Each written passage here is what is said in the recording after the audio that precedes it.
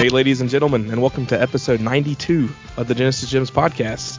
And on this episode, we will be covering the Mighty Max, the mightiest of all games, Mighty Max, the Adventures of Mighty Max.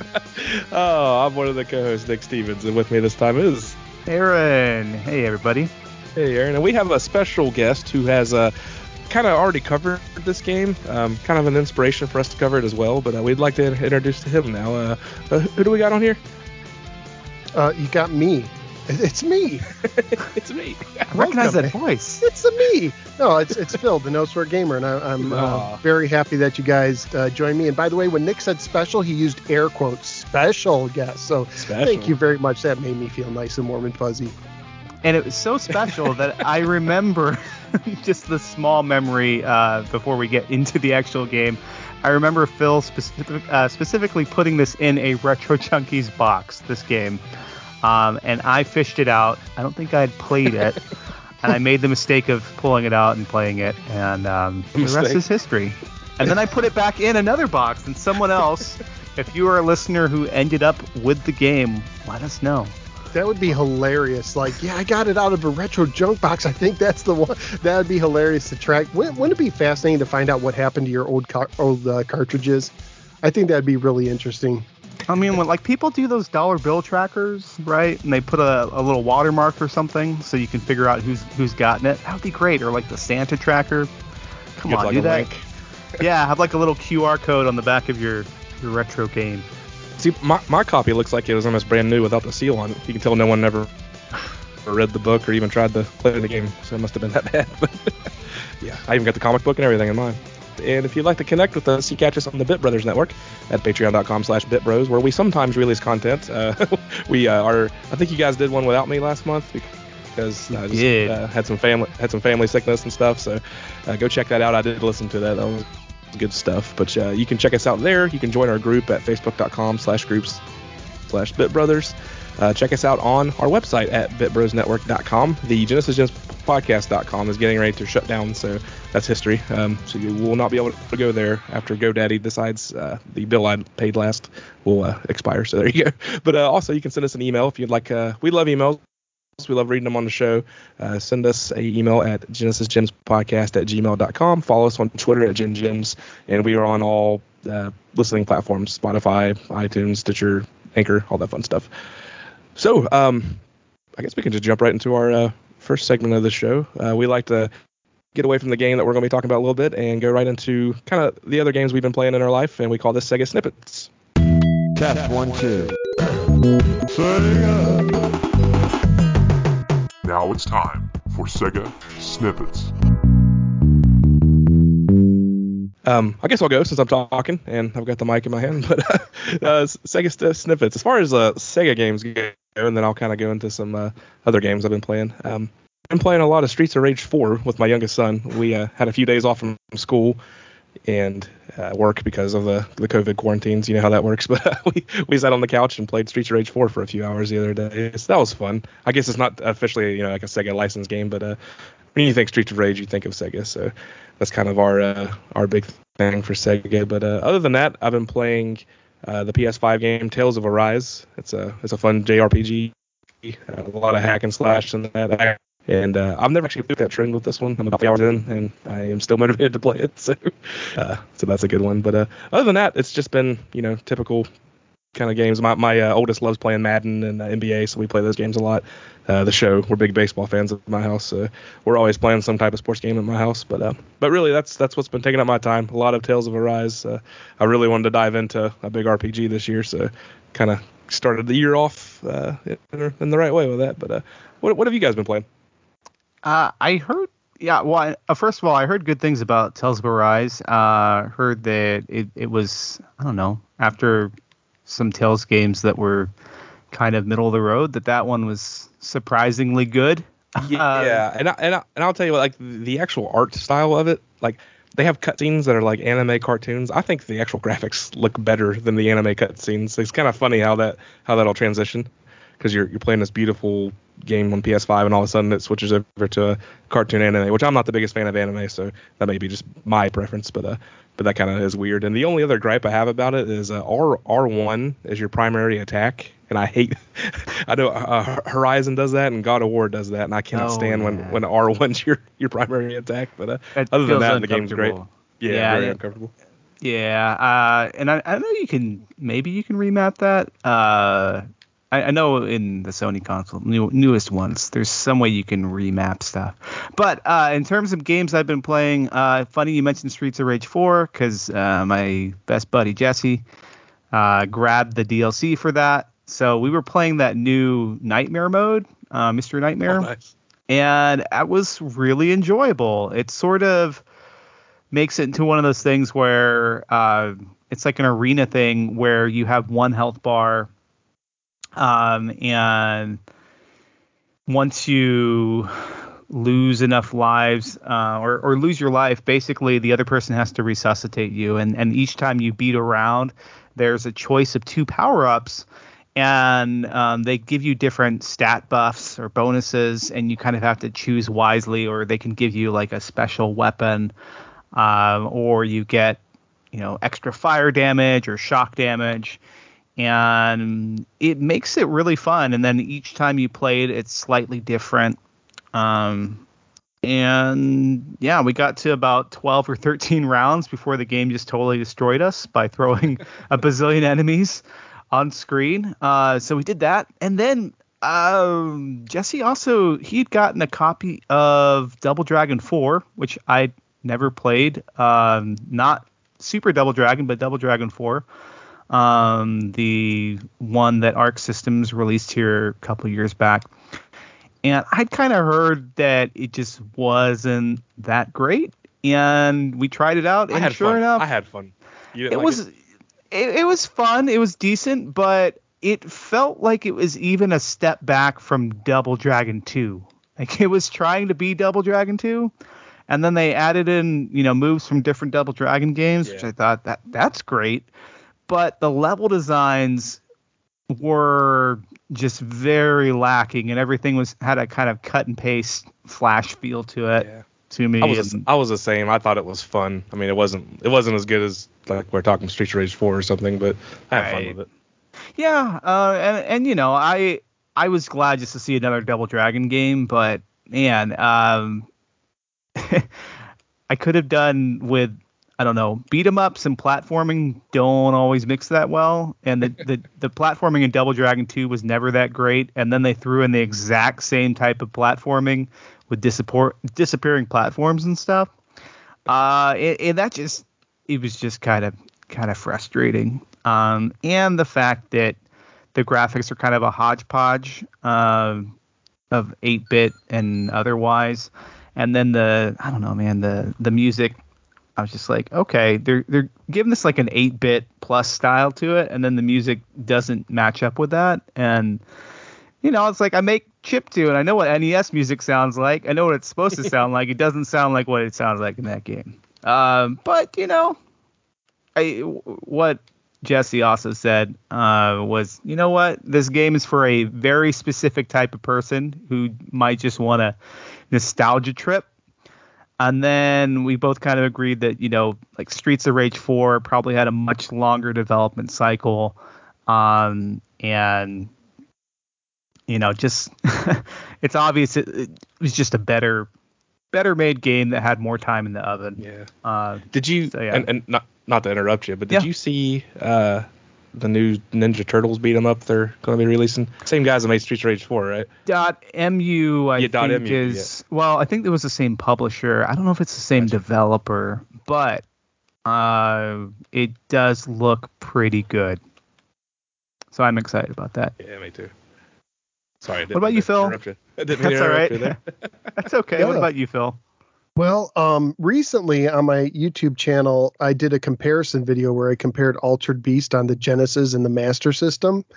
I don't know if you guys were like this, but back in the day when I had a Genesis and they would have games that were on the Genesis also on the Master System, I'd always wonder, how it compares. Whether it be Altered Beast or whether it be another game like I know they did Buster Douglas boxing and the different Sonic the Hedgehogs and whatnot. So I did that recently. I've been streaming. I actually streamed Mighty Max a few nights, much to the chagrin of my viewers. They said, one person actually said, "Can we change the game, please?" And I said, "No, I'm afraid I got to do this." So I did do that. And then I started a Discord server not too long ago. And one of the things we do over there is a high score challenge where if someone wins the high score challenge, they get to pick a game for a future one. And one of my viewers picked Space Harrier 2 for the Genesis. And I'll tell you, that's a solid early game for the system. Underrated. That's one of those games that people don't really talk about that much. But I think it does a good job with the graphics and the scaling and the music and the creative enemies. I thought that was a fun thing to do. So, yeah, I've been playing some of that as well. Awesome. Man, you were talking about Space Harrier 2. I just had this memory pop up where a kid down the street had a copy of that game, and I think I traded him. It was a copy of Who Framed Roger Rabbit on NES and a copy of 1942, and I'm pretty sure I got the better end of the deal. I think you did. I played last time I played any of the Space Harrier games was on Yakuza. I went into one of the arcades and played some Space Harrier. That's the arcade one. That's fantastic. You get the full experience. And then Phil, you were talking about the comparison between Sega Genesis games and the Sega Master System counterparts. And the most interesting one I could think about was the Mickey Mouse one. And I didn't know this until years later, but Castle of Illusion on Master System is just a completely different game. Yeah, I think Sonic is the same way too. Yeah. I mean, sometimes they would just do ports, they would just try to port it down or whatever. But that's what, when you go to Toys R Us and you only have so much money, and I had a power-based converter, sometimes I'd look at those games. I'm like, is it worth my hard-earned money to get the same game or not?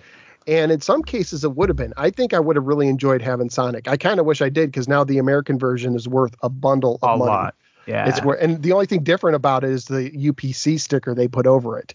But that one, so I might get a European copy of that someday. Yeah, I don't think there's any.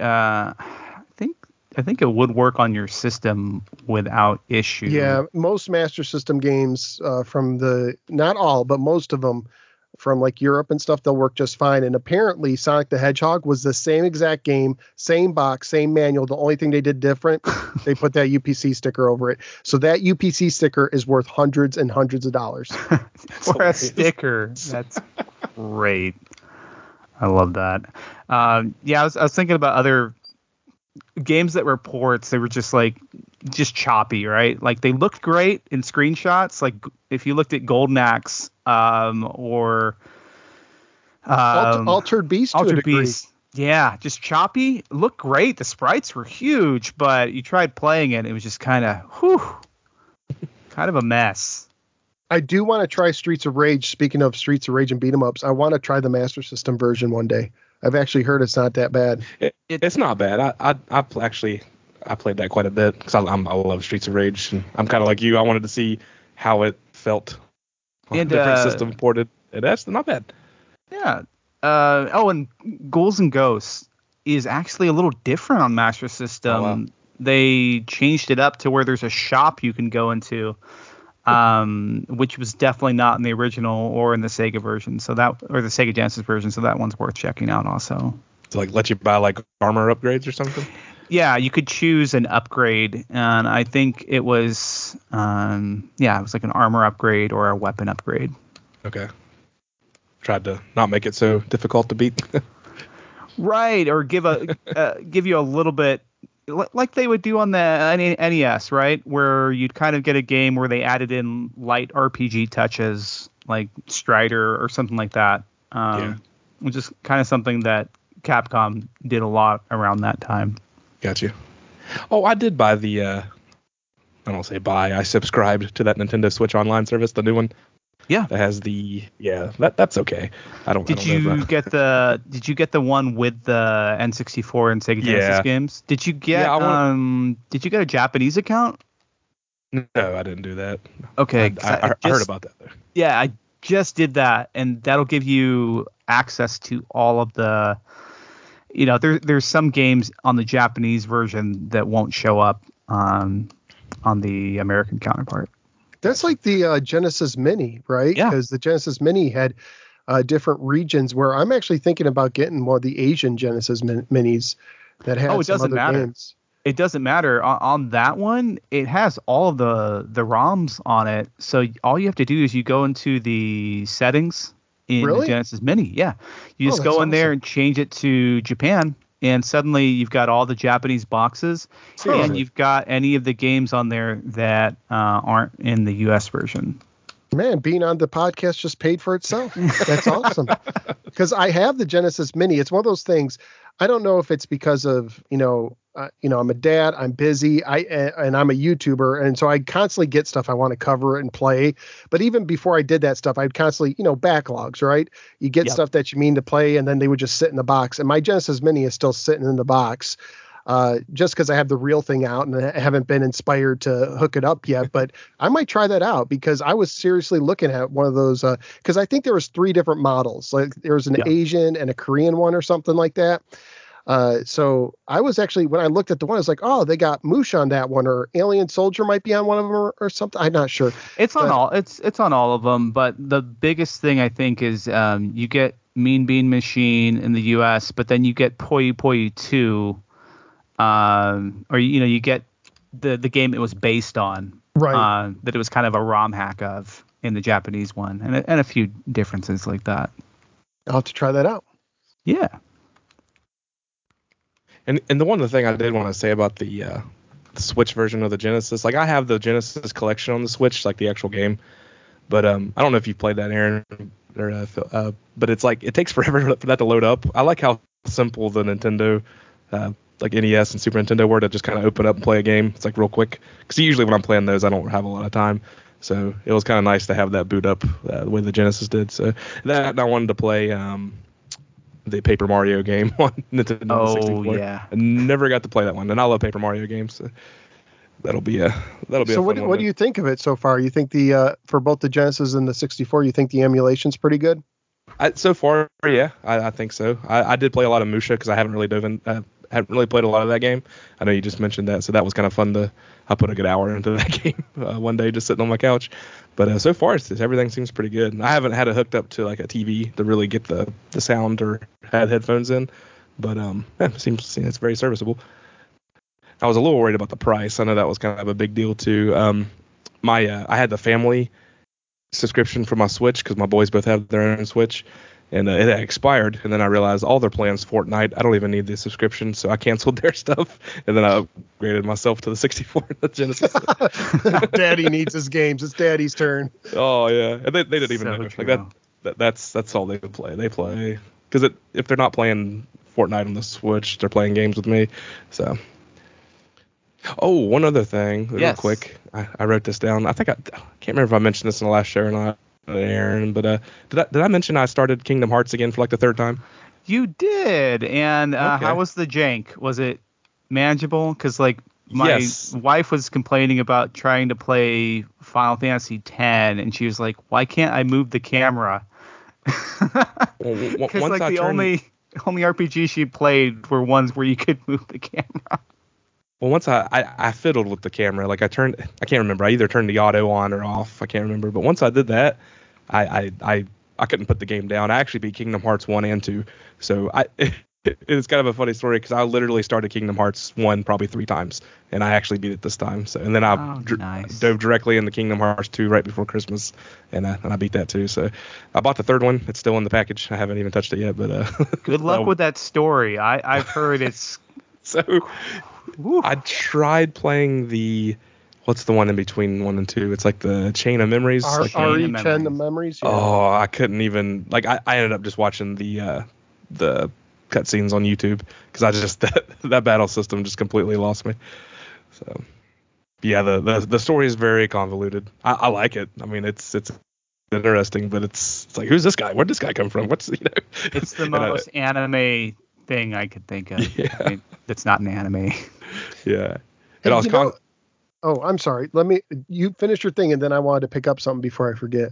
Oh, sure. I would constantly hit the pause button on some of the cutscenes and go walk to my computer and Google, who is this guy? And I'd read a backstory on him. Like, okay, cool. And I go back and watch the game. Yeah, something else I've been doing that I forgot to mention. I don't know why, but I got the bug where I want to collect all the black box Genesis games, the ones that came in the plastic clamshell and have the black grid on the back, like the first run games. Like I'm not a big collector, but for some reason that brings nostalgia to me. Like that brings the Toys R Us days. So I'm going after all the first party games. I started that a few months ago. And I forget there's less than 100 games, and I think I'm about 2/3 of the way there. And they just have better boxes. Well, I did anybody else hate when they went to the red cardboard? Like that I mean, it disintegrated way too easily. And I like that clamshell, and I like that black grid box look. And so I started collecting those. And let me first say, man, game prices have really skyrocketed. Yeah, they have. A lot of those games, if you want it in the box, you're looking at $50 or more, depending on the title. But I also discovered something too, and I don't know if you guys knew this. They would re-release games like under the Sega Classics label or whatever. Like there was the blue boxes for a while, and then they had the mega hits and the Sega Classics and the red box. Did you know that in the late 90s they re-released some of those black box games with the ESRB labels on them? I know Sonic had one. That's the only one I could recall. Afterburner 2 had one, and it's like awkwardly placed on the label art. It's like they didn't know where to put it, and they just like threw it somewhere. There's like, I think Columns might have been one, I'm not sure, but there was like, I was fascinated. I was like, I didn't realize they released about 5 or 6, I don't know how many. It wasn't a lot, but I'm like, they went from cardboard back to the black boxes for a few games and even threw the ESRB thing on them. And collectors actually will pay a little bit more for those. That's what I was wondering. Like, so those actually cost more because there was probably less inventory out there? Yeah, they'll cost like Afterburner 2. It's like $20 complete if it's not, but maybe $25-$30 with that ESRB on it. And something else I discovered is that the original Sonic the Hedgehog that does not say not for resale is actually worth some money now, which I didn't realize. I was like, oh. I've read that. Same thing, because I was going through my collection because I was on price charting, and I had 2 or 3 games that I haven't played in a long time that I sold for like $70 or $80 on eBay because I had it complete. Like, and I hated to do this there, and we covered it, Haunting, starring a Poltergeist. I literally sold that for $70 on eBay. I think I paid $15 for that. So I was like, yeah, that'll pay for a couple Christmas presents. Feel that pain. I had like a complete pristine copy of Zero Tolerance, and I ended up having to sell it. And that game doesn't go for as much as your game, but man, it's still, it's like, I hate to sell any game, to be honest. But I've definitely been running out of cabinet. I'm running out of cabinet space. I'm kind of at the point where I'm like, if I'm not going to play it, I'm probably going to sell it. And the only difference is like if it's a Genesis game we covered on the show, there's more nostalgia and just kind of it's more collectible to me because it's a memory of the podcast. So I have a harder time getting rid of those. Like it kind of made me sad a little bit when I sold that. If you sell now, this is the time because it's crazy how much retro games are going for now. Even sports titles like when John Madden died, I was looking at some Madden games on eBay and I was like, whoa, those are much more than the $2 or $3 I used to see for them in the stores. Oh, I know. It used to be the donor cards and people would, or on SNES, they would be the donor cards that would get used so people could do reproductions of other games. Exactly. So we were going to do this is usually a time where we do some Ask Aaron, but he's got a big enough. I've got a big enough ego. Yeah, you just talked about yourself in the third person. That was awesome. Yeah. He's got. Oh, I mean, I've been working on that with my therapist. We're tired of asking him questions, but it's not all about me. We haven't played this sound clip, and hopefully I can find it in a while. We haven't played this sound clip in a while. Got my words mixed up there, but this is what we used to call Promote Yourself. And we're going to ask Phil, the No Swear Gamer, if he would like to kind of give a summary of what he does, where you can find his content at, and we'll put all the links and everything in the show notes as well if you guys want to click those. But Phil, take it away, man. Whatever you do, promote yourself. Do it good. Promote yourself. Whatever you do, promote yourself. promote yourself on the Genesis Gems podcast. Sure. So promoting me. Oh, great. I love talking about myself. Not really, but here I go. So as you guys know, and some people listening know, I've been on YouTube. It's crazy because this is basically how long we've known each other to a degree, because I've been on YouTube since 2014. So it's going to be 8 years in March, which just blows my mind, right? Like, because where's the time gone? But if you come on YouTube, like I cover a lot of retro stuff, a lot of Atari, a lot of Sega, a lot of Nintendo. I've reviewed. I also did a podcast that's still out there somewhere called the Atari 7800 Game by Game Podcast. So if anyone's ever interested in that, it's out there. It went through every game in the system's library. But yeah, if you follow me on YouTube, I'm one of the few guys who will still play old retro games live on YouTube, because a lot of people just stream on Twitch now. So sometimes I stream myself playing. Sometimes I do thorough reviews. Sometimes I do comparisons. Sometimes I cover retro toys or even retro trading cards. Like, do you guys remember the joy of going to like the comic book store and they would have like Batman trading cards and Teenage Mutant Ninja Turtle trading cards and stuff like that? Like anything nostalgic to me, I'll cover.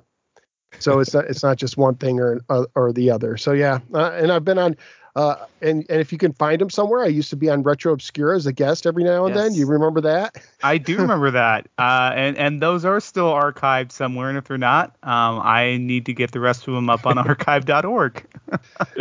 Yeah, tax avoiders, man, that was good times. It was good times or bad times, depending on your perspective. Yes. So that's just a little bit of me. And also I have a Discord server that's free to join where people talk about all sorts of retro things, and we try to keep all the drama out of it. So if you're looking for a place that tries to stay out of politics and like controversial stuff, but wants to talk about the good old days, you can come on by there, and we do high score challenges, like I mentioned before. Right now, we're doing one on Keystone Capers for the Atari 2600. Before that, it was Space Harrier 2 for the Genesis. So a lot of nice people there. So I'll give you guys a link, and I link that in my new videos as well. I had a quick question, Phil. Have you played that new David Crane, Gary Kitchen game on 2600? Yes, Circus Convoy. Oh man, is amazing. I bought it. Want to play that. It is the best. It's interesting because people call that homebrew, right? Anything new on an old system, people call homebrew, but that is more than homebrew. It is the best of the best making a new game, and it exceeded my expectations. It is amazing how much they crammed into that Atari 2600 cartridge. If you like Pitfall, if you like Keystone Capers, and if you have the money, you need to get that game if you have an Atari 2600. Ooh, and that's the bottom line. Yeah, because NSG said so. That's right. It's really funny because when you go back in the history of our show, even our ranking list, we totally stole that from No Swear Gamer.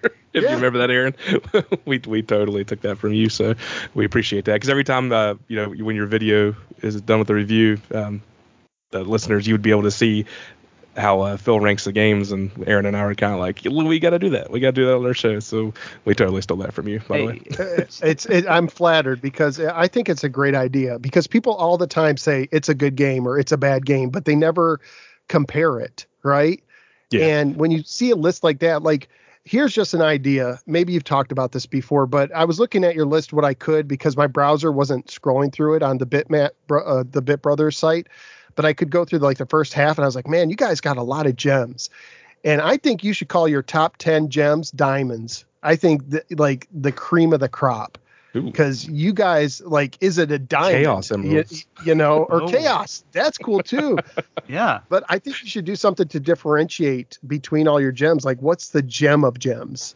Yeah, because we got way too many. You got it done. You got like 40 gems, which is awesome. That's why we're doing this episode, because, we gotta fill out the chaff. Yeah, it's garbage. You guys can stop now. Thanks. Have a great night. Yeah. Show's over. Yes. No, I agree with you, Phil. I think we should do another like end of the year episode like we've done in the past, where we sort of reevaluated and re-ranked, and then I think that would be the perfect time for us to go in and go, okay, let's update this, clean this up a little bit, give Nick some more work. because he doesn't have enough already. That was actually super fun. Super fun. That's nerdy, but that was really fun that year we did that. We just kind of threw them all out there. Spreadsheets. I listened to that, and I was a nerd. I nerded out over that. One of the things that I did on my Atari 7800 Game by Game podcast. Now the 7800 library is a lot smaller than the Genesis. It had like 60, but right. I said, okay, guys. When I told my listeners, I'm like, tell me if it's a solid title or tell me if it's a Hall of Fame, and you can only have 5 games in your Hall of Fame. And people would agonize over like, does this go in my Hall of Fame or not? Like because they could only pick 5 games on the system to put there, and it made for some good conversation. It was really interesting. That's really cool. Ball Blazer and then everything else. Food Fight, Ninja Golf had to fight. Yeah. I don't remember what other games were in the Hall of Fame. I think Commando was. If you haven't played Commando on the 7800, it smokes the NES version. It is really good. At least that's my opinion. And there's and I'm sure I don't remember if you covered much. There was been some cool homebrew on 7800 also, but I think you were going for the commercial first. Yeah, right? I just did the commercial releases, and then Sean, who I call Janitor Sean on the show, he's from the Pie Factory podcast. If you've ever heard of that, they cover old arcade games. He went and did the Atari 7800 homebrew podcast when I was done. And that awesome. was really, so he went to that. And ironically, I went on the Pie Factory podcast one episode to talk about the Sega Genesis. Oh, nice. Well, I consider you like an all-around expert where it's like you cover just about any of the retro systems you grew up with. And I know that includes Sega Genesis and various Atari systems. And the Magnavox Odyssey 2. That'll make some people be like, what? What? Yeah, the Odyssey. Casey Munching. That's right. I know you know what that is, but I do. It's a pre-crash system that not a lot of people know about today, you know? A lot of people don't know what pre-crash means. Yeah. Yes. Watch those documentaries. I've never actually played one, so kind of sad. It's an interesting system. It had a keyboard attached to it, like a membrane keyboard. Yeah. So when you got a high score in a game, you actually typed it in, your initials. Of course, as soon as you turned it off, it erased, but a lot of games had that high score feature in it. Made a high score saver for it or something like that. I haven't heard machines. That. Maybe. I know it also was one of the first ones. It had a voice unit. It was this huge thing. It was like a power base converter almost, the way it sat on the system, but 3 times as big. But it would talk in that robotic voice, and it had its own volume. It talked through the system, not the TV. Oh, that's really interesting, because I know most people think of like the Intellivision being the innovator in terms of that, but that's really cool. Yeah, the Intellivision one talked through the TV. This one talked, and there was actually a cartridge where you could type in your own words, and it would speak to you. So you could imagine what kids did with that. I know what I did when I was a kid, and you had like the Mac that would do that. Oh, yeah. What was the handheld toy that you would type things in? And it's like, the speak and spell? B. Yeah, that's what I had. A, B, C. Oh, cool. I can tell Nick's like, all right, I guess we have to talk about this game eventually. Yeah, I don't like the segues are kind of depressing. I'm like, let's talk about this game. But hey, Aaron, game on. Game on. Game on, Phil. Game on. Game on! Yeah, game on. Sega! All right, so The Adventures of Mighty Max. Now, the story of this game, I prefer Phil's version a lot better than what the book talks about. So you all need to go check the video out of his cover of that. He talks about how cool the house was and kind of made his own story up. That's a lot better than the story I'm about to read you in the book. But we'll get there in a minute. But memories for this game, I don't have any memories of the game. Now I am going to talk about the actual product of Mighty Max. Mighty Max in my area, I don't know about where you all grew up. We had the toys at Kmart, and I remember my cousin. She was real big in the Polly Pocket. You guys remember that little toy? And I always thought that's a kind of neat toy, but it's a girl's toy. I can't play with that. So then these Mighty Max toys came out that looked just like it, but they're like these little dungeons, and it looks like a picture of a skull. You can pop it open, a little tiny action figure. And I had 2 or 3 of those, and I absolutely loved them. Now, my local rental store was very smart. Whenever kind of junkware games, that's kind of a bad way to say it, whenever games like this would come out, my local rental store would never actually carry them because they didn't want to waste the money on them. So I never actually got to play this game until emulator days came about when I was in high school and college and stuff. So really no memories of the game, but I absolutely loved the toy that they had marketed for this. And I guess was it all based around a comic book? No, the toy came first, I believe, and then that turned into a TV show. And I think the toy originated in Europe, if I'm not mistaken. So it's actually kind of an import thing. Gotcha. I love that. I thought it was kind of neat how you. And I was a very borderline OCD type of kid, so I had no problem keeping all my small pieces of toys in one spot, so I would display them up with all my other toys, and I was very careful with how I played with it. So I really enjoyed the Mighty Axe toy I had today. Did you guys ever get your hands on any of the toys? Yeah, I want to say I had one. I can't remember exactly which one it was, but I do remember having that clamshell that would open up, and there would be just like a cool little diorama going on inside. Yeah, I wasn't much of I didn't get into the toys, and honestly, did any of you guys watch the cartoon? Yeah, I did watch the cartoon. I have vague memories. That's why I had half a chance thinking that, maybe the game will be decent, right? There's good games based on cartoon properties, maybe not made by Ocean, but, I had hope, because I liked the cartoon. I have vague memories going I like that, but you ask me now, I tried going back and watching, and I was like, I don't remember this. It's not like Ninja Turtles where you watch it and you're immediately like a kid again, or for me, whatever impressionable age I was, I can watch Ninja Turtles today and go, oh yeah, I remember exactly where I was and what I was eating and all that stuff. Barely any memories of this show, but I know it was on, and I watched a little bit of it. If it was on TV as a kid, I don't remember it at all. I tried to watch an episode, and it didn't ring any bells at all, so I just had the toy. That's the only thing I can remember. Yeah, I for this episode, I did watch the first episode on YouTube. Apparently, it's not available on anything. There's a little cult following for it. It never got released on DVD. It's not on any streaming service legally. You just have to find someone who uploaded VHS tapes to YouTube, one of those things. So I watched the first episode, and I was like, yeah. And I remember when it came out, I was like, it's just a kid. I want to watch some Mutant Turtles instead. It didn't. The premise didn't grab me from the promos, but it had a great voice cast. Did you guys know some of these people who were on it? Because it had Rob Paulsen. He was the main character. He was Raphael on the original Turtles. Really? Yeah. And if you listen to everything, and if you listen to it, it sounds like Raphael. It's like the same voice. So it's hard for me to get it out of my head. But the Guardian guy who carries the sword, he was voiced by Richard Mole from Night Court. He played Bull, if you remember him. Love Night Court. Yeah. Yeah, but he did a good job with his voice, not sounding goofy. And then there's the other voice that I didn't know the name, but I knew the voice, was Tony J. And he's a British actor. He had a goatee, and if you hear his voice, you'll be like, I know that voice. And he was the Virgil the Owl.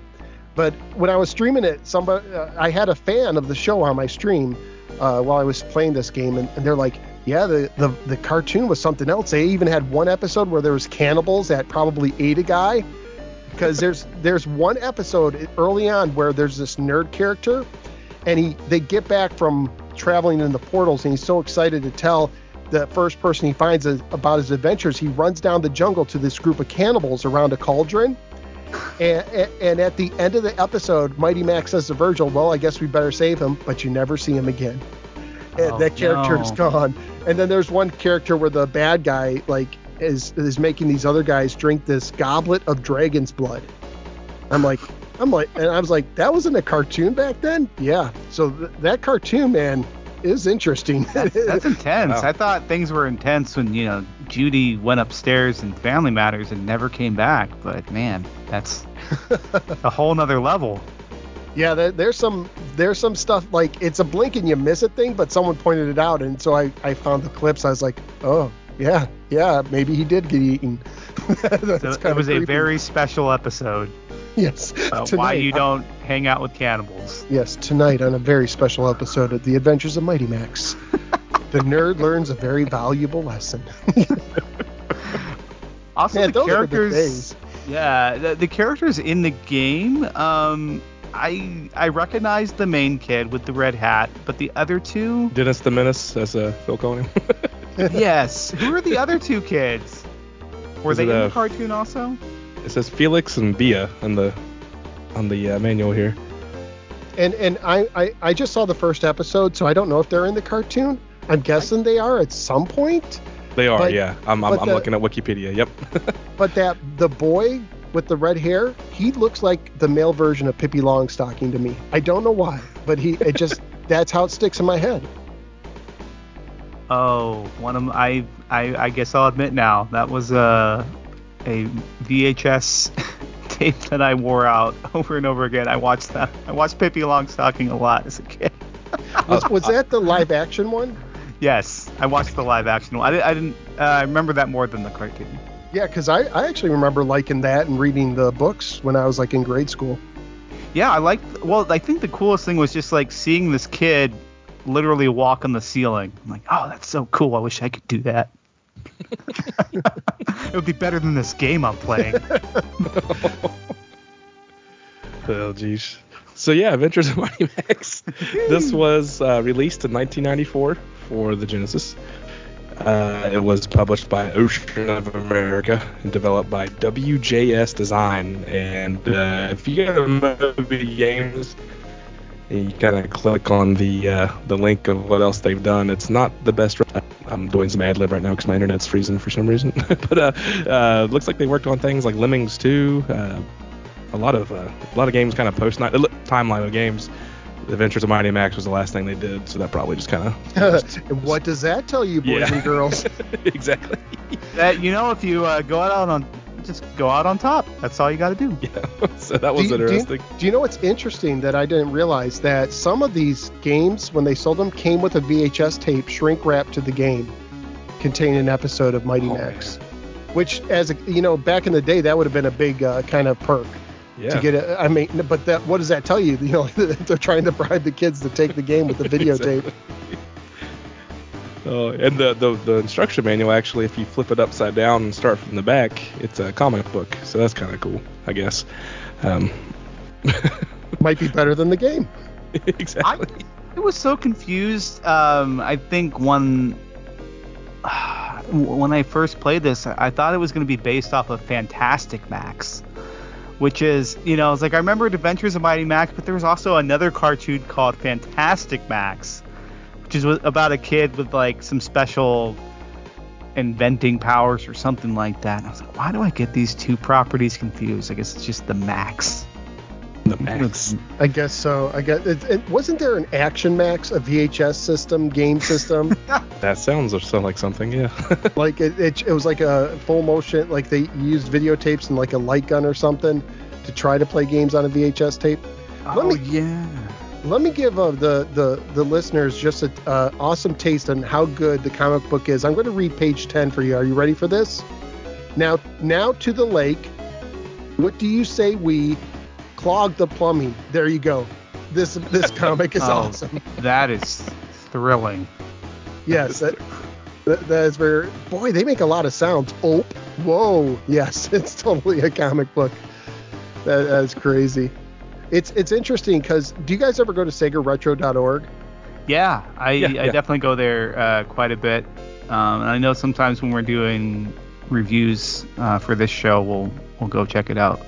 Well, they sometimes scan manuals and put them in PDF form, and it's weird because the comic book is upside down. When you scroll to those pages, they're upside down, so you have to read them backwards. They must have scanned it and forgot to flip it, because it's upside down. And you have it in your hand too. You got to flip it around.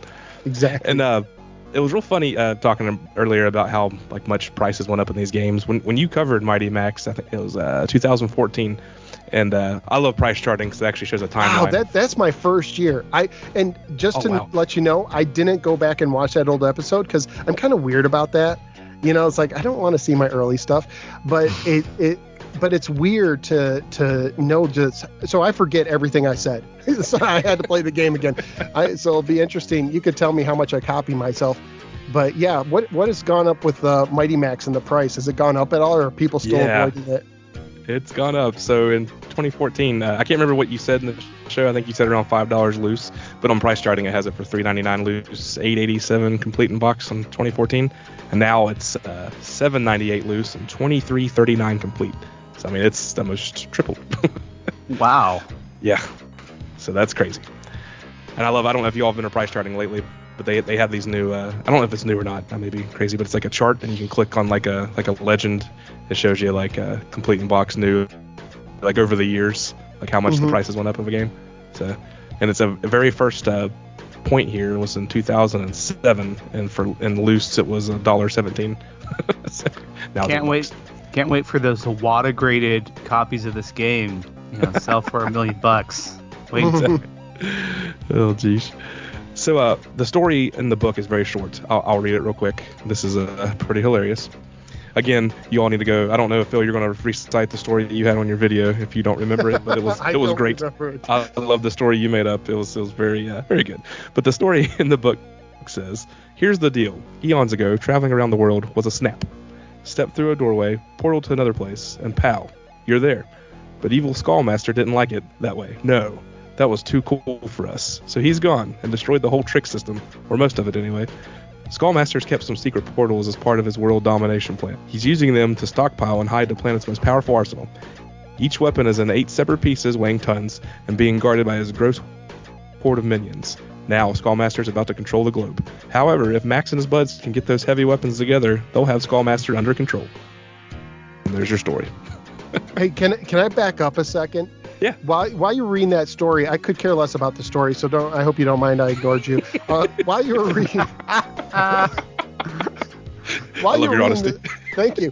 While you were reading the story, I went on eBay, and you know what the last new copy of this game sold for? Oh no. It sold for $182.50.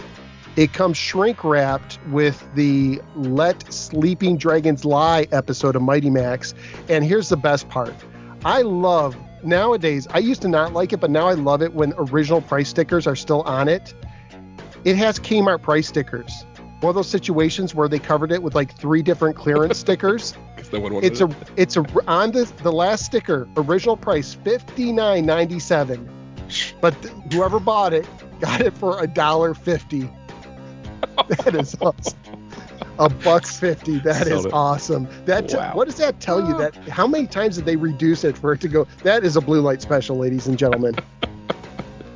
Oh, that's nuts. If only we could go back in time. Oh my goodness. How many of us, if we had a time machine, would just go ransack Toys R Us and Kmart and be like, "Hey, do you have a copy of Stadium Events?" Oh, you have 5 of them? Great, I'll take all 5. Exactly.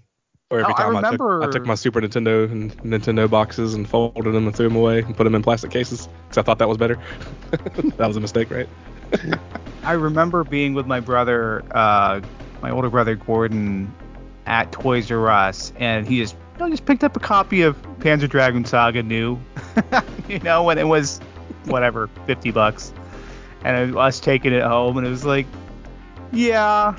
Hindsight would be like, all right, let's pick up every copy of that came to the store. Aaron, I have a similar story because I had a Saturn at that time, and I went to Babbage's because at that time a lot of places weren't even carrying the new games; they stopped carrying them. Right. And I remember Shining Force 3, Panzer Dragoon Saga, it might have been Burning Ragers, House of the Dead. They were all in there a binder, and you signed your signature to like pre-order the game. And I was looking at that and Panzer Dragoon Saga. I was like, oh, I really want to play Shining Force 3, which, by the way, is incomplete. And that game's still worth a pretty penny. I sold that way back. I made money on that even when I sold it. But I remember buying Shining Force 3, and then I couldn't see these games anymore. And hearing that Panzer Dragoon Saga was becoming rare. And I tried to call Babbage's. It's like, nope, we just got our one shipment in, and that was it. Just the pre-orders. Oh. I had a chance to sign my name for that game. You snooze, you lose. So sad. So it's not that I want to go back to Mighty Max, but we will. It was funny because when I hadn't played this in a long time, and I think when I did play it the first time I bought it, I didn't know what I was doing. So again, I popped it in, I started the game, and I had zero clue what to do. So I literally had to go and open the manual and find out, oh, you're supposed to take these what look like pieces of garbage, as I called them, and put them in a portal. I had no clue. I thought I was just going around killing stuff, and I don't know how because like when I would go to a rental store, usually it didn't come with a book, and you usually didn't get the case. Like if I had rented this game as a kid, what indication did I have of what to do? I skipped through all the beginning parts, so maybe there was something there, but I don't know. Like it just kind of blew me away that there was like no, I don't know, maybe those arrows, if I would have paid attention more to the arrows at the top of the screen. They don't help you that much. They really don't. I played through the game, and the arrows. The people that don't know, the arrows are supposed to either point to the I guess they're supposed to be pieces of weapon. Yeah. Yep. I think that's what the manual says. You're like getting rid of this. You did pay attention, see? You're getting rid of the weapon pieces of the skull of Skeletor or whatever, and you're getting rid of these by throwing them in portals. So basically, you are a garbage man in the game, and the arrow's supposed to point you to a piece nearby or a portal. Like especially if you're holding a piece, I guess. But I found it was easier just to ignore it and explore the level, knowing what to look for. Except for those levels that are just way too big for their own good, right? Yeah, well, they're all way too big for their own good. This game is too big for its own you're good. right. It's like someone thought, you know what? You know what'd be great? Let's take Chip and Dale Rescue Rangers and take that fun mechanic and take all of the fun out of it. Just squeeze every ounce of fun, and let's see what's left. And make it a European platformer with levels that are just gargantuan. And weird physics. The physics, I'm sure we'll have a blast with that. And I didn't even know that you could like get rid of the enemies by picking them up and throwing them until I did it on accident one time. Like I just thought you just shot them and they kind of fell down and you know it was kind of like a temporary thing. But I accidentally picked one up and threw him, and I'm like, oh wow, he's gone now. Now I know how to get rid of the enemies. Yeah. If the viewers don't know, you can fire at them or throw things at them. But it like makes them like do the bird brain thing, where the stars are around their head. They're temporarily knocked out, but they'll get back. But if you hit them again or toss them again, then they're good. They're gone. And that's one thing I'll say. The game doesn't respawn too bad. So if you get rid of enemies, there's a chance they won't show up again if you go back. And in this game, you will go back. Backtracking? What? I gotta tell you something hilarious, Phil. And I don't know if you may already know this. When you were doing your video, you kept talking about how it's typical for someone to have to hurt penguins. You kept talking about the penguins he was hurting. Yes. Well, so one of the main developers of this game, Wayne Smithson, the game he developed in '96, right after this game, was literally called Mutant Penguins. Oh, I have heard of that one. The Jaguar game, right? Yeah. Jaguar, yeah. What's I his just deal thought, with that's penguins? hilarious. I don't know. Do you guys? Let me just ask. Do you guys know if that even fits in the show at all? Because like it's in a lava level and there's penguins. And they make like a manly noise when you hit them, like. It's like, what in the world? I have no idea. Do we need to go through the controls? Like I don't think we've actually told. No, you're right. It's. Okay, so A, shooting, and B, jumping, that's fairly intuitive, but you might not know how to immediately pick something up, or that you even have to pick anything up. The game has a tooltip system. It gives you one hint, and then it's like, oh, I guess you got it. You're good for the rest of this level. And then, yeah, you've got to pick things up with the C button to hoist something above your head, and then you have to kind of nudge your guy a little bit in a direction to throw it to the left or right, or up to throw it up. But it's not immediately obvious. Yeah, and when you jump. Yeah, wait, you jump in this game? Boy, do you jump. Fly. You fly. You do. It is insane because you jump up like 3/4 of the screen if there's nothing above your head, and there's no touch to it. Like it's very hard to finesse the jump. So if you just want to jump a little bit, good luck. Oh, and you'll have to. You will have to like reactivate a switch that's going to bring a platform back your way. Yeah, and in essence, this is a puzzle game. It is. You know, kind of in a sense, I didn't think about it till now, but I could see some inspiration from Lemmings, honestly, where you're trying to get the objects to a certain point by, like you said, you flip switches to get platforms to show up. Sometimes you don't see where they're at. There's seesaws, which if you don't know, they're seesaws, and those are tricky because you have to, and they're very picky. Like you have to stand just in the right spot and then hit the C button to drop the item just so it lands on the seesaw. Then you have to either find another item or a rock and drop it on the other side just right. And there's like magnets you could turn on that will pick it up, and balloons, right? That you could throw it and it'll carry the piece up. And even the balloons. Well, let me just ask, did either of you take the time to complete the game? No, I've beaten, so like each stage has multiple levels in it, and I've at least completed a few of those stages, but I did not sit through the whole game. I fully admit that. Once I especially learned that most of the game plays exactly the same level to level, and I felt like I have played about as much of this game as I can digest right now. I made a goal to at least defeat like all the lava levels, and I did that, and then and then you said I'm done. I completed all the space levels and all the Inca levels, and it's just like, oh. And I watched that amazing ending that we'll talk about later online.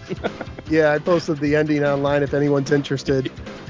Just search for "Why Did I Do This?" No, actually, it's called the Mighty Max ending. So anyway, there's the balloons. There's one level where you not only do you have to use the balloon, but you have to throw it on the balloon just right, or it won't land on the right platform. Like there's two different platforms that above your head, one higher than the other, and it'll miss the high one that you need to get it on. So you have to finesse it, which with these controls is terrible. It's just awful. And there's some things that will like spring you up, like springboards. But in one level, I think it was the Inca level, there was a green root on the ground, and it was also a springboard. And it took me 10 minutes to figure out, oh, that's what I need to use. Because I just thought it was in the background. Yeah, there's a lot of things in this game. Like when I was on the space level, I'm like, oh, there's a tube. I can use this tube to send things up. And no, it was just a background. No, I tried that, and like it looks like a Star Trek elevator or something, right? Yeah. And you can't do that. So there's things in the game that make no sense, and things that should make sense that don't, right? Oh, yeah, absolutely. Or things that you would think, like in a game like, I don't know, Sonic 2, this would be a tunnel that would take you behind the scenery and warp you somewhere else. And you would be able to more easily traverse the level or something like that, right? Yeah. Things that would make sense in a game that had a bigger budget. Or how about it's obvious that this game did not. It was one of those. They probably had about 6 to 9 months to wrap this game. I love the level that like showed you a ladder that you could just jump up on the platform and ignore the ladder. Like that was kind of yes, hysterical. That was just mean. The thing I enjoyed most was when I accidentally discovered a portal that let me skip the end of the stage, and I was like, how did I activate this? You did that? Yeah. See, that's in the manual, and I don't know if I found it when I did my first review. I did not find one this past time. So I had to go, because I can't, off the top of my head, I can't remember. So it depends on your difficulty, how many pieces you have to find. So I think easy's 3 and normal is 5 pieces per level. But once you get, you have to find these pieces. You have to find a portal and you can use the same portal for all the pieces if you want, if you can get there, because sometimes the two portals are in different areas and it may not be accessible for some pieces. So once you put in the number of pieces shown on the screen, then you jump in the portal and your level ends. It doesn't even say go to end or anything. So there's probably some kid who played this game and they're just looking for a piece that doesn't exist. So, and then it takes you back to the same level at least once, maybe twice. Maybe you have to do it 3 times. It's the same. It's like a different layout, but it's the same theme. Yeah, it's the same stage, just a different level of the stage. Right, and so that's what you have to do. And when you start the game, boy, is this convoluted. They have this house, and it has an upstairs and a downstairs window, right? And the two windows will take you to, I think it's lava at first, and what was the other one? Like the space is the next. Yeah, lava. Space. You get lava or space. Lava or space. And when you beat a level, then it opens up another. Then one of the windows will turn into a new level. So it's always the two levels. And so then like there's the Inca level we talked about, jungle. There's a water level, a jungle level, and Inca. Okay, Inca and jungle are different. And Inca looks terrible because it's like this pyramid, and it blends in with. You can't tell. So it's just confusing. This whole game's terrible. Anyway, so the weird giant thing mosaic of different rectangles in the background. You're like very confused by what you're looking at. The weird thing about this game is that you can make the space level the last level if you want. Yeah. Like, because it just opens up one, and so I guess it's not. You can kind of determine what level is going to be the end. There is no technical last level. It's just whatever the last one is that you care to do. But and then if you beat the game, like there's never a boss. We'll talk about the ending later. This game's terrible. And then can I go through the power-ups real quick? I got the manual open in front of me. Please. Oh yeah, that's right. Okay, so when you're carrying something, you're Mighty Max. You can jump 3/4 of the stage. You can pick up these huge objects, but when you carry them, whether it's a small penguin or a big rock, you can't jump. That is insane. You can't jump which makes things really hard. That's why you have to use all these seesaws and balloons.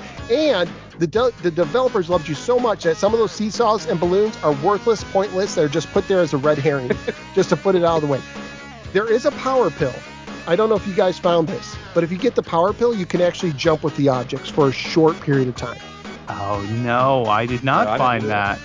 There was also one section where it was literally like I lifted something up with a balloon and it put it on a conveyor belt, and I didn't realize that there was a switch somewhere off the screen that I had to go switch so that the conveyor belt went the other direction. So I was sitting there aggravatingly throwing the object up, comes out of the conveyor belt, falls off, and then I have to do it again, and then I have to time it just right. So I jump up before it comes up on the conveyor belt, throw it over to the left, and then hope that I'm able, because there's a lag, right, when you throw things. Yeah. And I finally managed to get it off the conveyor belt, but I'm like, wait, is this what the developers intended for me to do? No, they wanted me to just go flip a switch that was right over here, and I had no idea.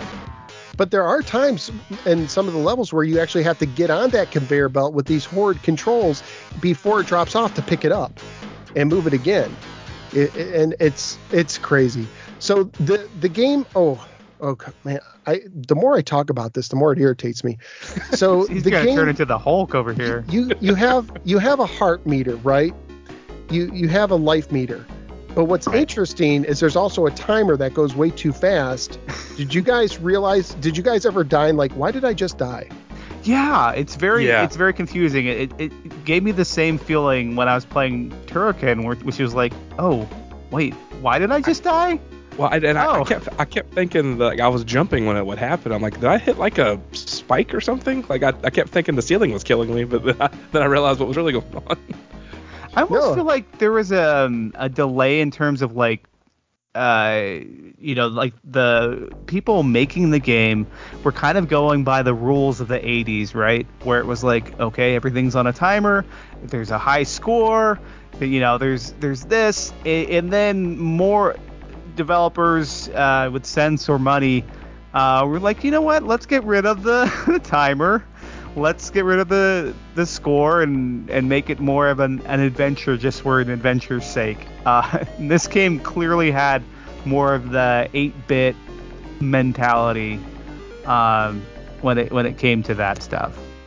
Yeah, so timer goes out, you lose the life. Lose enough hearts, you lose the life.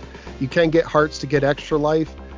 There is, what was it? There was a diamond you can get that's supposed to give you 1,000,000 points and 3 extra lives, which talk about like overbalanced or underbalanced. The megaphone, that's where, I don't even know his name. What's the buddy's name? The guy with the sword.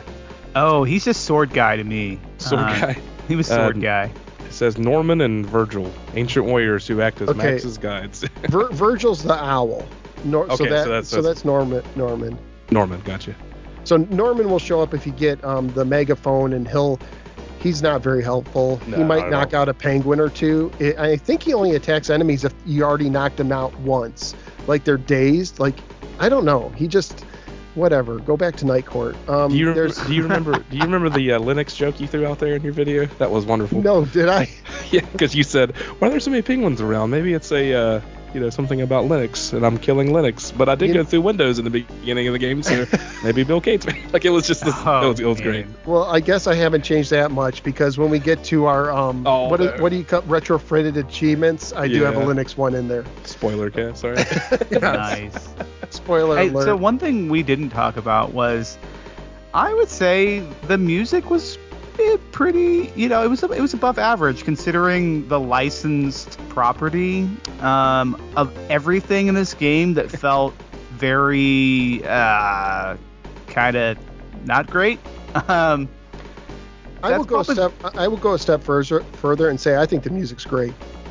Yeah, especially the end tune was my favorite, and then the beginning song, if the game wouldn't loop and cut the music off, it actually sounded like it was starting to go somewhere. But the game does this thing where you go to the main menu and you're trying to listen to this boogie rock song, and I don't even know if that's the theme of the actual show, but I can't remember. But you're listening to this, like, oh cool, there's a solo that's about to come in, and then the game just cuts it off and goes back to the ocean screen and loops over, so you don't even get to hear the whole song. You got to go to the option screen. Which from options you can't even change. You can only change the difficulty on the other. What do the options cover? I'm trying to remember, because you could do sounds, music, and there was one other thing. Could you switch the controls around? I'll have to scroll up and see. I know you could do a password. Here's the great thing. Like most of our episodes these days, I'm probably playing the game in the background.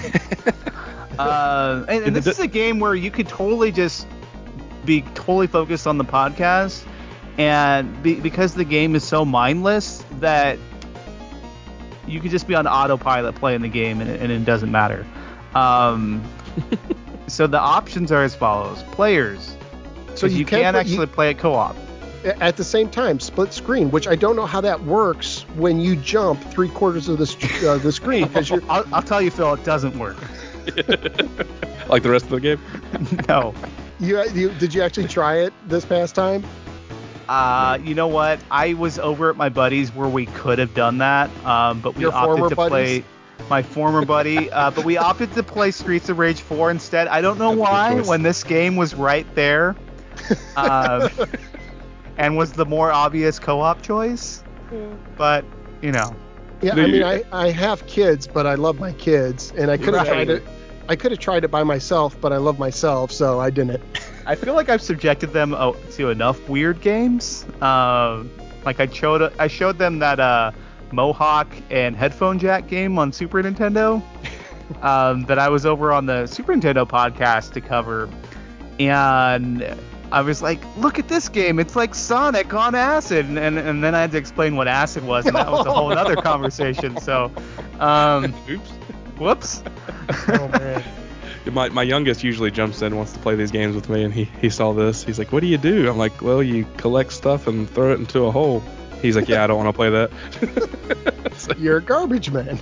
Yeah, exactly. You really are. But there are better games about being a garbage man. There's literally a game, I think, on ZX Spectrum called Trash Man that is a better game about being a garbage man. Google that. That sounds interesting. So let's see. Options, you can turn on and off sound effects, and you can turn off the music. Why? That's like the best part. And you can do a tune test.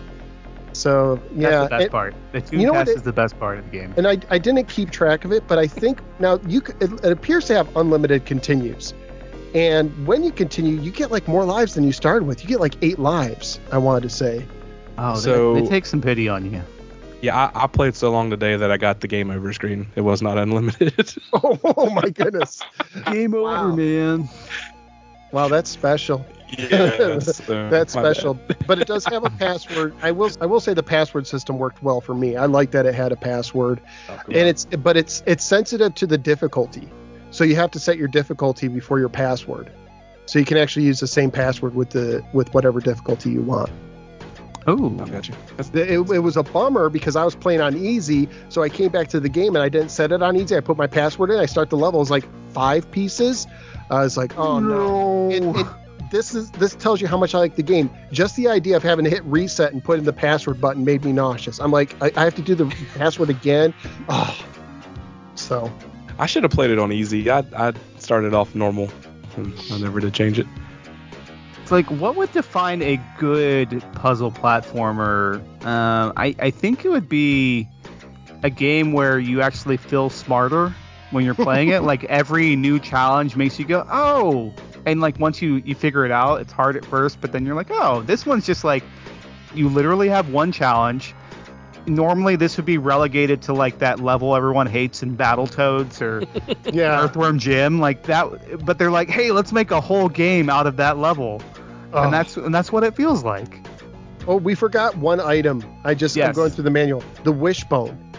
So you pick up the wishbone, and Virgil gives you pointless advice. The wise owl. It's very pointless. Can I ask you, how disturbing is it that you use a wishbone to call him? That's like, find a human skull and your teacher will give you advice. I'm like, what? No, I mean, Wishbone was the cute little dog on PBS. I mean, come on. Ain't that kind of wishbone. I mean, I'm having fun just talking about. I'm having more fun ragging on this game than actually playing it. Which, says something. But then again, I also had a very enjoyable time when we talked about Dark Castle or whatever, that terrible fighting game we played. And I can't, it's so bad. That one. But it was another one that was so bad where it was like 2 frames per second playing it. And I can't remember the name. It was by Micronet. And it was one where you thought, like, Nova? Chevy Nova, yeah, that's the one. But yeah, what else? Was there anything else besides that wishbone in the manual that we missed in terms of just random power-ups that do nothing? There's a freezer that stops the enemies temporarily, and I think that's it. I think we got everything else looking at the manual. This is the most thorough coverage anybody will ever get of Adventures of Mighty Max for Sega Genesis. This is the definitive coverage of this game. Aren't you glad? And I'm just looking through the game, and when at the end of the level you get an item bonus, I guess, for items you pick up. I don't know, timer bonus, skill bonus. They don't tell you how they determine those. Are we allowed to go over the ending? Oh, yeah, you know what? We'll make an exception, since most people, 99% of people who ever touch this game will never make it there. Because I'm going to share something that I don't know if it has ever been shared in podcast form before after this ending. I will actually, so you beat the game. There's no bosses. And you get 3 cutscenes, if you will, graphics with the characters. And actually they look good. Yeah. It looks nice. And it says Mighty Max flies into Skull Mountain and confronts the evil Skull Master. Oh, by the way, do you know who voiced the Skull Master on the cartoon? I forgot. It's Pennywise, wasn't it? Tim Curry. Yeah. Tim Curry, yeah. Yeah, Tim Curry. I just saw that. So then it goes to the next scene. It shows the Skull Master gripping who I think is like Skeletor's, underappreciated brother. He's gripping like his wand or whatever. The Skull Master is prepared for their attack and is armed with his power staff. Of course, you have to read this. And then, so you're getting ready for this epic battle. And then the next screen, the battle's already over. There's no image of the battle itself. It says, the Skullmaster's staff snaps and Max triumphs once again. The Skullmaster escapes and vows to wreak his revenge another time. And there's this epic battle that they don't really get into. Oh, it does. Both fire simultaneously and locked in a bitter struggle for supremacy. But this game, the most exciting thing is the ending, and you couldn't even play it. Yeah, it's like he's in a convertible with like a tank turret on top. I'm like, yeah, I want to play that. I almost wonder if they had more time, they would have made an actual boss battle, because it sort of reminds me of a much better game, which was Xenogears on the PlayStation, which was a great Japanese RPG, epically long 2-disc game. But the second disc, you literally get to it, and everything is described to you with a wall of text. Like almost everything that happens on that second disc, instead of you going over and fighting, like going over to some dungeon or talking to people to go do the thing, it's literally a wall of text. And then this happened, and then they fought this, and and maybe you'd get a battle or something. But it does seem like it was a budgetary thing with Mighty Max. So when the game's over, you get the credits. It says, "Well done, you have completed Mighty Max," trademark. "With the defeat of Skullmaster, Max and his friends are safe, at least for now." So they threaten the poor user that there might be a sequel. And then it goes it goes through the, the credits. And when it says like bye or something, like congratulations. But here's what no one else will tell you, but I'll tell you, right? This is the exclusive. Are you ready for this? Oh boy. It never ends. They repeat the credits endlessly in a loop. So if you're not paying attention, because when I was live streaming this, I literally watched the credits like 5 times. I was telling my listeners, let's just see if it does end. Nope, not that time. Let's try it one more time. Nope, still not ended. And it just goes over, and the music loops. It never stops. Were you the kids who you hated to hit a button on the controller because you didn't want to miss a part of the ending? Oh yeah. I was always like, there's one more thing. It's like Columbo. There's just one more thing. Yeah, one more thing. just that's great. I like Columbo. Everyone should not play this game. Go watch Columbo tonight. Go watch Columbo instead. Yeah. Bask in the Peter Falkness of it all.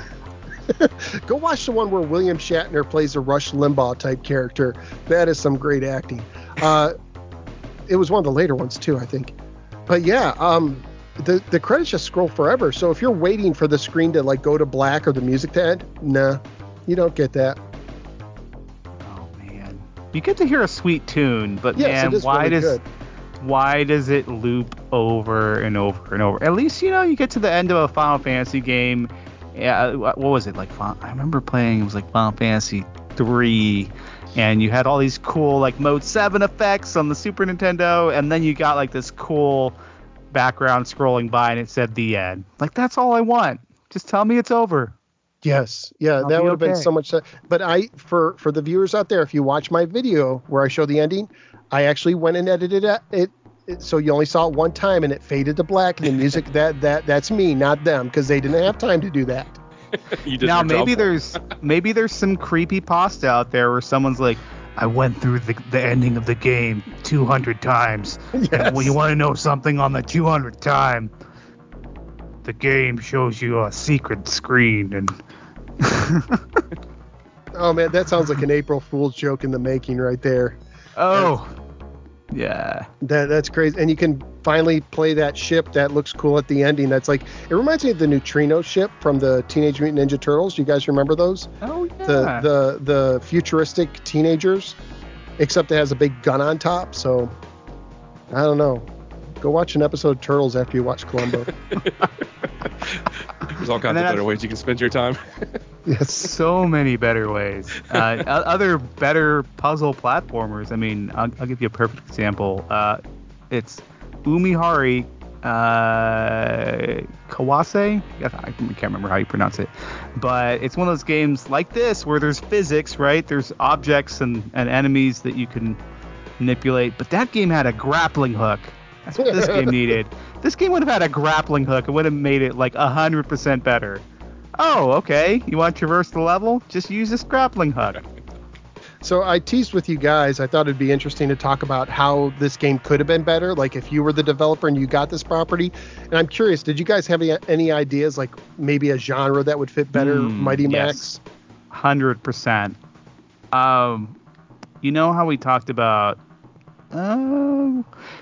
Poltergeist, Haunting starring Poltergeist, sort of the 3/4 perspective, very popular in Europe. Ocean even did some of their own, like the 3/4 perspective action adventure game, or like Landstalker. I think that would have worked much better with the concept of Mighty Max in general. I don't know. Yeah. What about you, Nick? Did you have any ideas?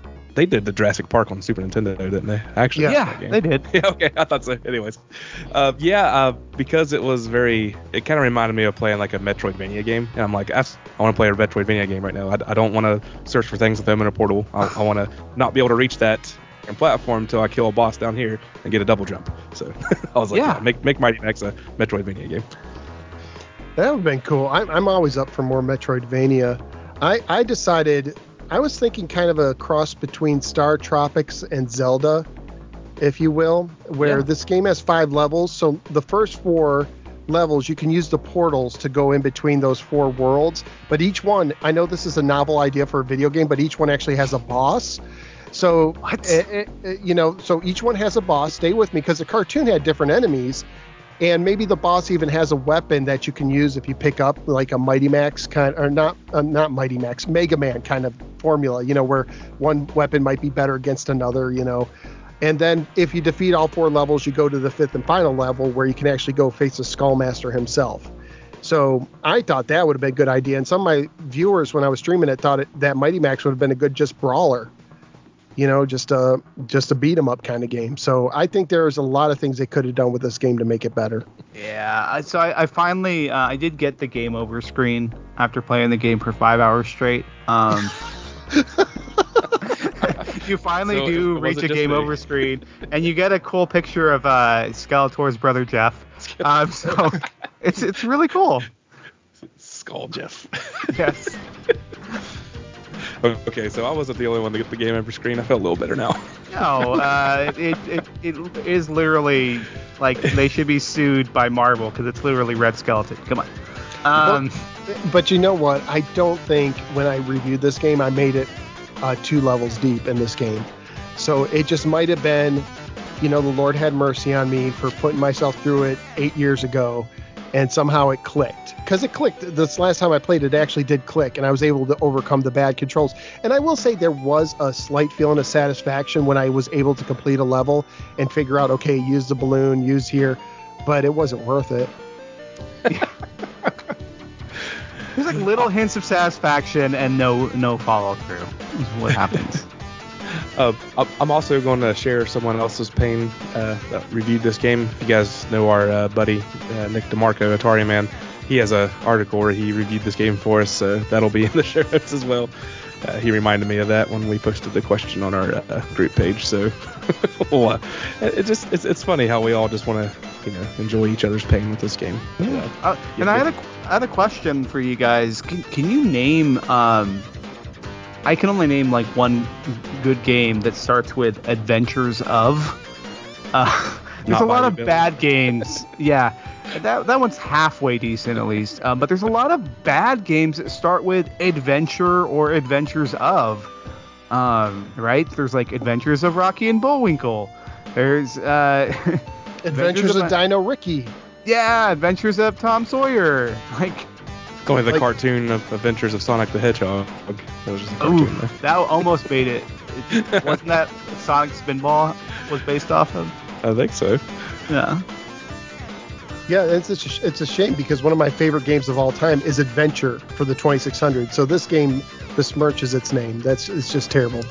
Come on. Maybe the Adventures of Lolo. I know that's a popular game. I've never really played it. Yeah, so maybe. Adventures of Lolo is an actual good puzzle game. Adventures of Lomax, the Lemming spinoff, is a beautiful, interesting game. There's an Adventures of Yogi Bear for the Sega Genesis. Must have been Mega Drive. Because it wasn't. I don't remember seeing that game here. I wonder if that's terrible too. Hey, boo boo. Hey, I got one. Adventures of Barsock the Dwarf for the Commodore 64 and ZX Spectrum. What? That game is automatically better than this game just based on that name. The Adventures of Barsock the Dwarf. I have to agree. Even though I haven't played it, because there's like a bazillion games for each computer system. I do want to check it out now. I'm looking at the cover art of the cassette, and this dwarf looks shady, man. He's like sitting down having a snack, but he's got like his one eye peering over something. This game's awesome. That makes me think of when we would do You Call That Art on Retro Obscura, and we would just go out and find the worst cover art and sit there and review it. And the best part was that it's like no one could see what we were talking about, so you just had to go like, okay, here's a link to what we're talking about, so you can play along. Oh, it's a text adventure. There's no graphics at all, and yet the graphics are better. I don't know how. You know what? Mighty Max would have been better as a text adventure than this. Let's be honest. It would have been. Oh, I forgot to mention too. Good point. I'll give one cute thing it did is in the jungle stage. There's witch doctors. I don't know if either of you guys faced them. The manual doesn't tell you this useful fun fact. If the witch doctor hits you with like a chant, your controls get inverted for like a short period of time. That's fantastic. I love it when games do that. So I'll give them a tenth of a credit point for that. No, I think the only game I didn't mind doing that was Toe Jam and Earl, just because of the sheer randomness of everything. Yeah. I thought it was clever though to give an enemy a unique attack, which none of the other enemies, did much for me. No, it was a lot of that cookie cutter stuff you found, like, oh, it's like X-Men on the NES. Oh, it's a typewriter that's attacking me. It's a fax machine. What is it? I mean, they did have a villain named Arcade. I guess I can see that typewriter. Oh well. Do you all want to do some achievements? I just want to put Southern there. Yes. All right. Yes, I do. I would love to. The Genesis Gems Victory-Colored Achievements. I've only got 2, which is, probably really, really good for this game. I usually downplay my 1 or 2 I have, but 2, probably pretty good. My first one was the very first thing I saw when I started the space stage. It just kind of popped up and said, in order to progress, try a leap of faith. And the leap of faith is actually just trying to play the game. So nice. That's awesome. What else did you have? The other one was just run and stun, and that was just spam the attack button as you go through the stage without picking anybody up. So yeah, we didn't say you have unlimited ammo, which Mighty Max. I don't know if Mighty Max the cartoon ever shot anything, but it's like a ping pong gun. So and I forgot to mention that because in the manual when it talks about his buddies you can pick from, Felix and Bia, it actually says they too have a ping pong ball weapon. That's in the manual. Awesome. That's all I had. What do you got, Aaron? Okay, so my first one is the Phil the No Swear Gamer Award, and that's actually beating the game to your own physical and mental detriment. Without swearing. Without swearing, yes. Let's see. I've got 2 more. I've got one I was workshopping. But here's one. Hey, I was listening to that. And that's sit on the title screen and watch as the game resets itself before you can hear the whole opening tune. I like that. That's nice. And the final one I had was, I think this was more to make sure I remembered to mention this cartoon and the game because a similar mechanic. I said Rescue Rangers, and that was select a character. Which Rescue Rangers has nothing to do with this game really, except for that mechanic of picking things up, which I guess is also a Super Mario Brothers 2 deal. But both of those are better games, so there you go. Yes. So I got 4, and and they're better than the game itself.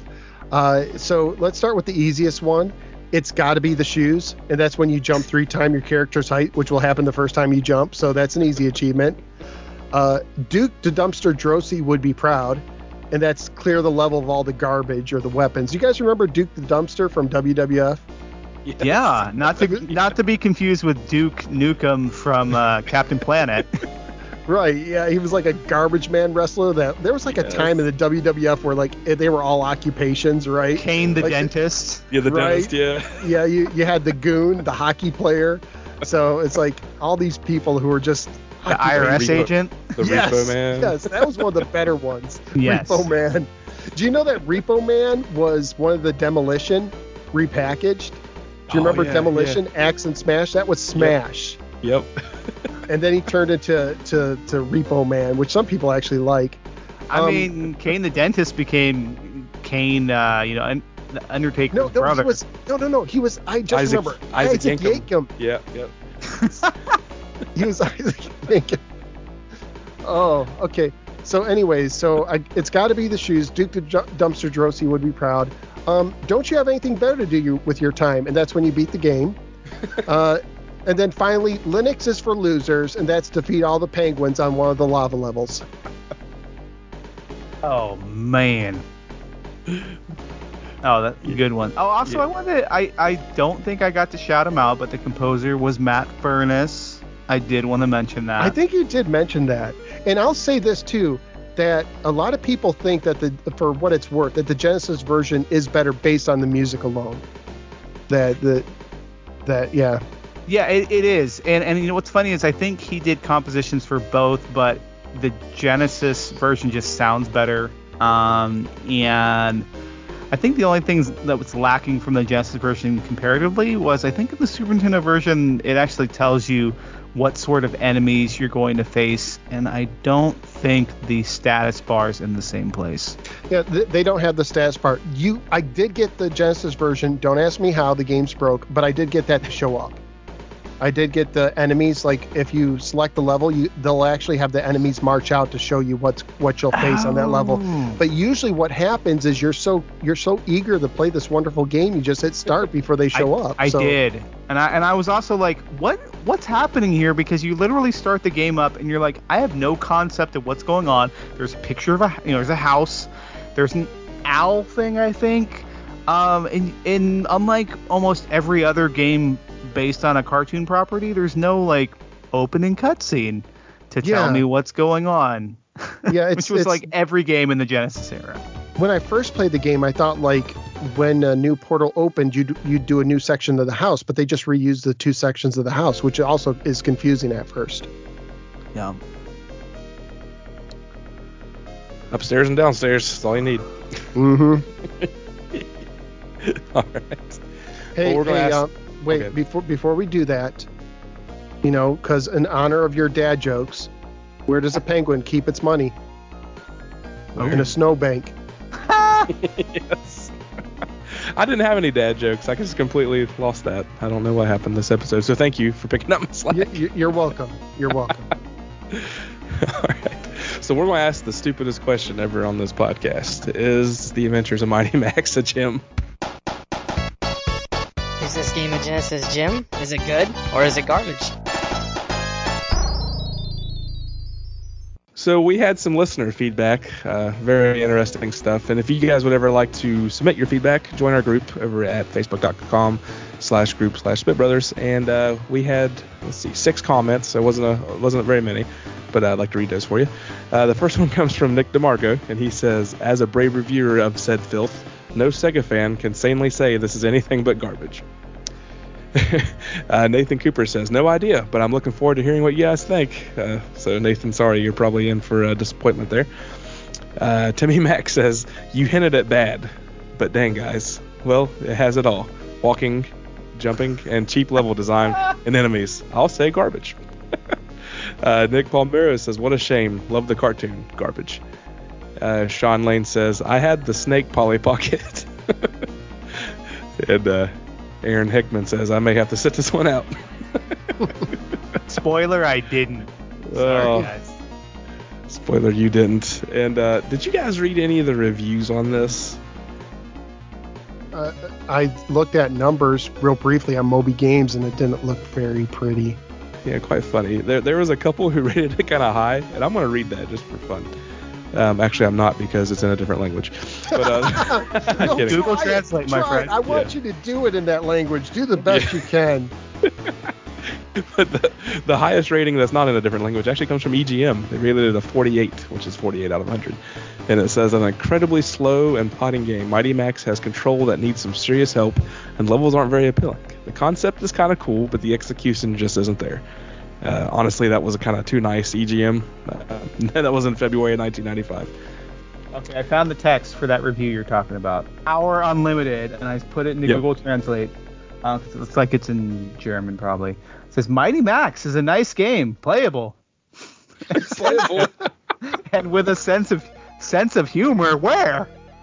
The beginning and the end are a bit disappointing, but everything in between is definitely worth the player. Wow, what game were they playing? I would say the best parts are like the opening and ending song, and like that's it.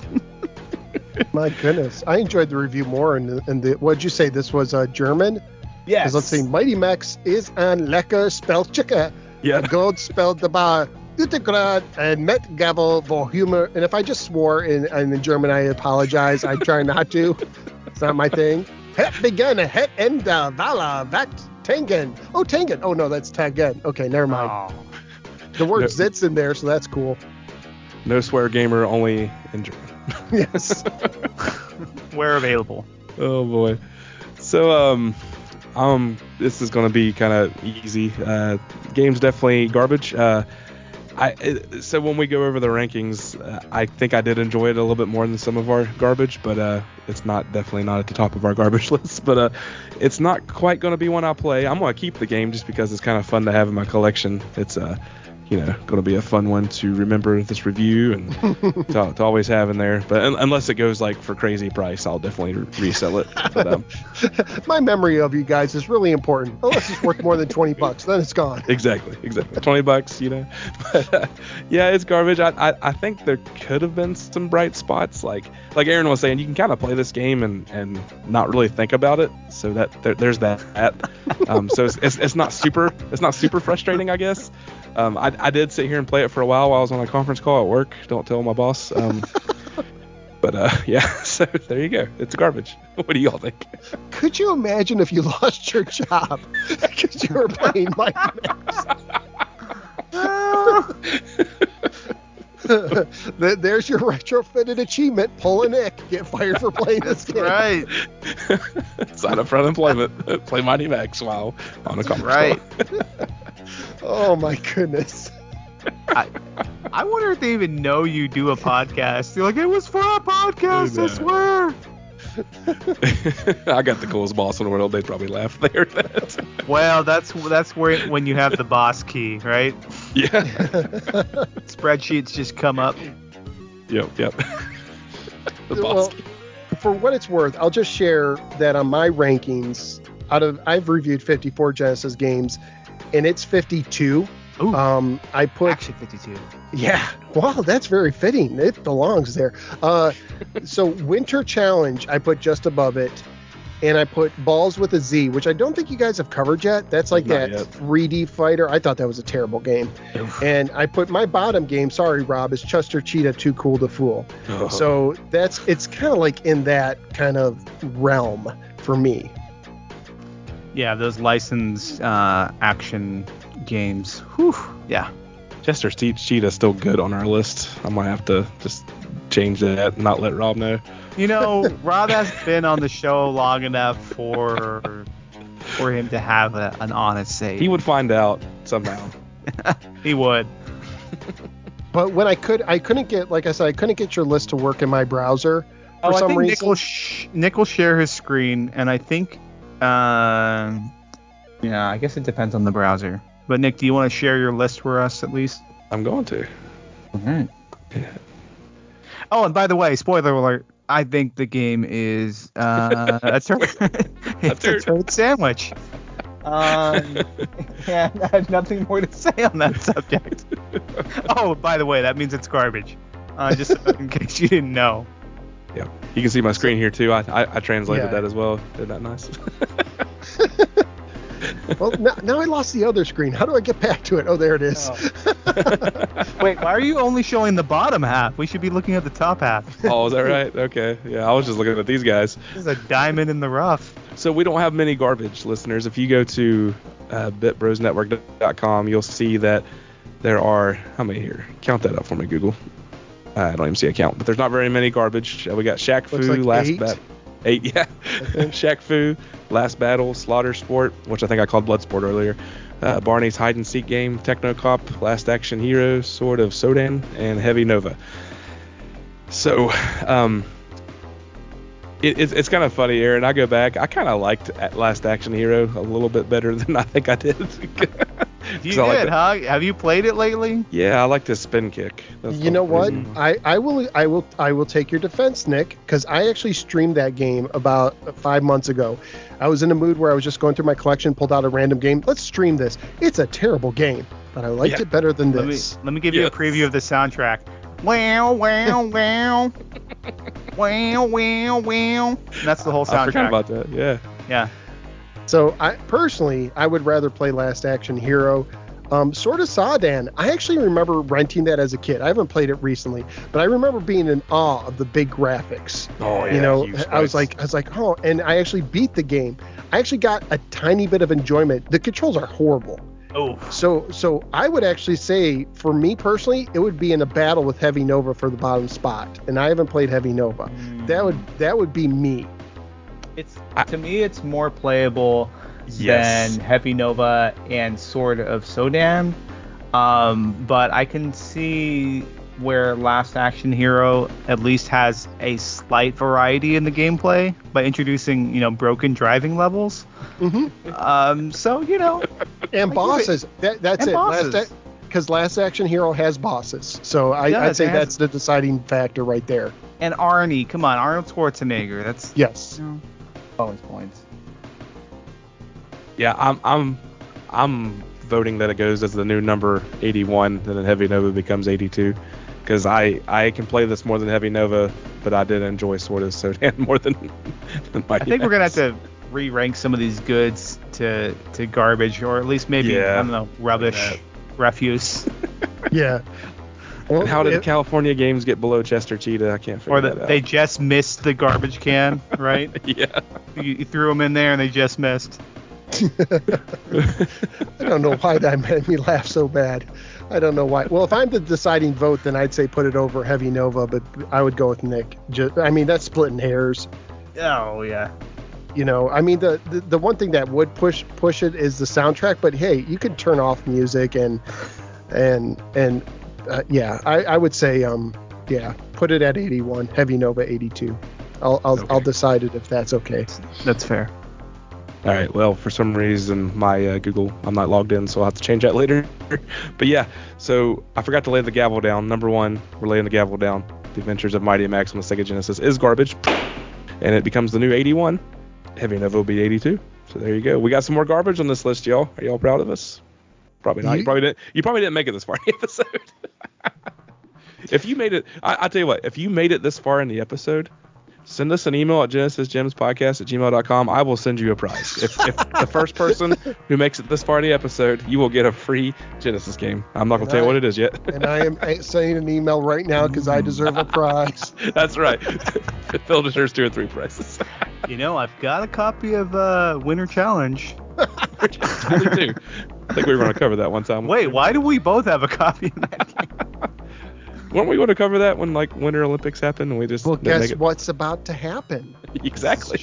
This is I true. think if you guys don't have a plan, I think you just came up with your next game. You need more garbage. Wow. That game hurts. I think you're right. Oh man. So there you go. Mighty Max. This was a fun it was a fun recording episode. It wasn't a fun prep episode, if that makes sense. It's like when you have to prep for like a colonoscopy. Right? It's about the same procedure, right? Just a little more fun. Yeah.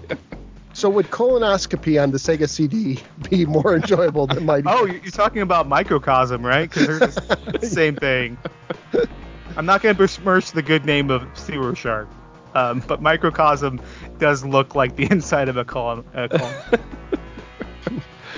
Oh, geez. Well, there you have it, guys.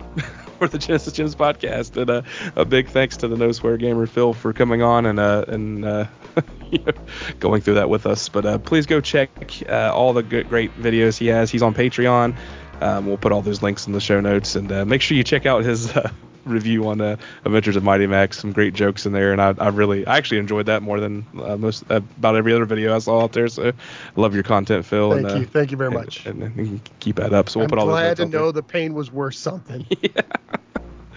His humor is very similar to mine, so I enjoyed that. But Aaron, anything you want to end with? Are you any projects you're out there working on? I know you had there was one thing. It was YM 2020, which is Sega Genesis music on a cartridge. It got released a couple months ago, and you can go grab it on Cat Skull Records on that website.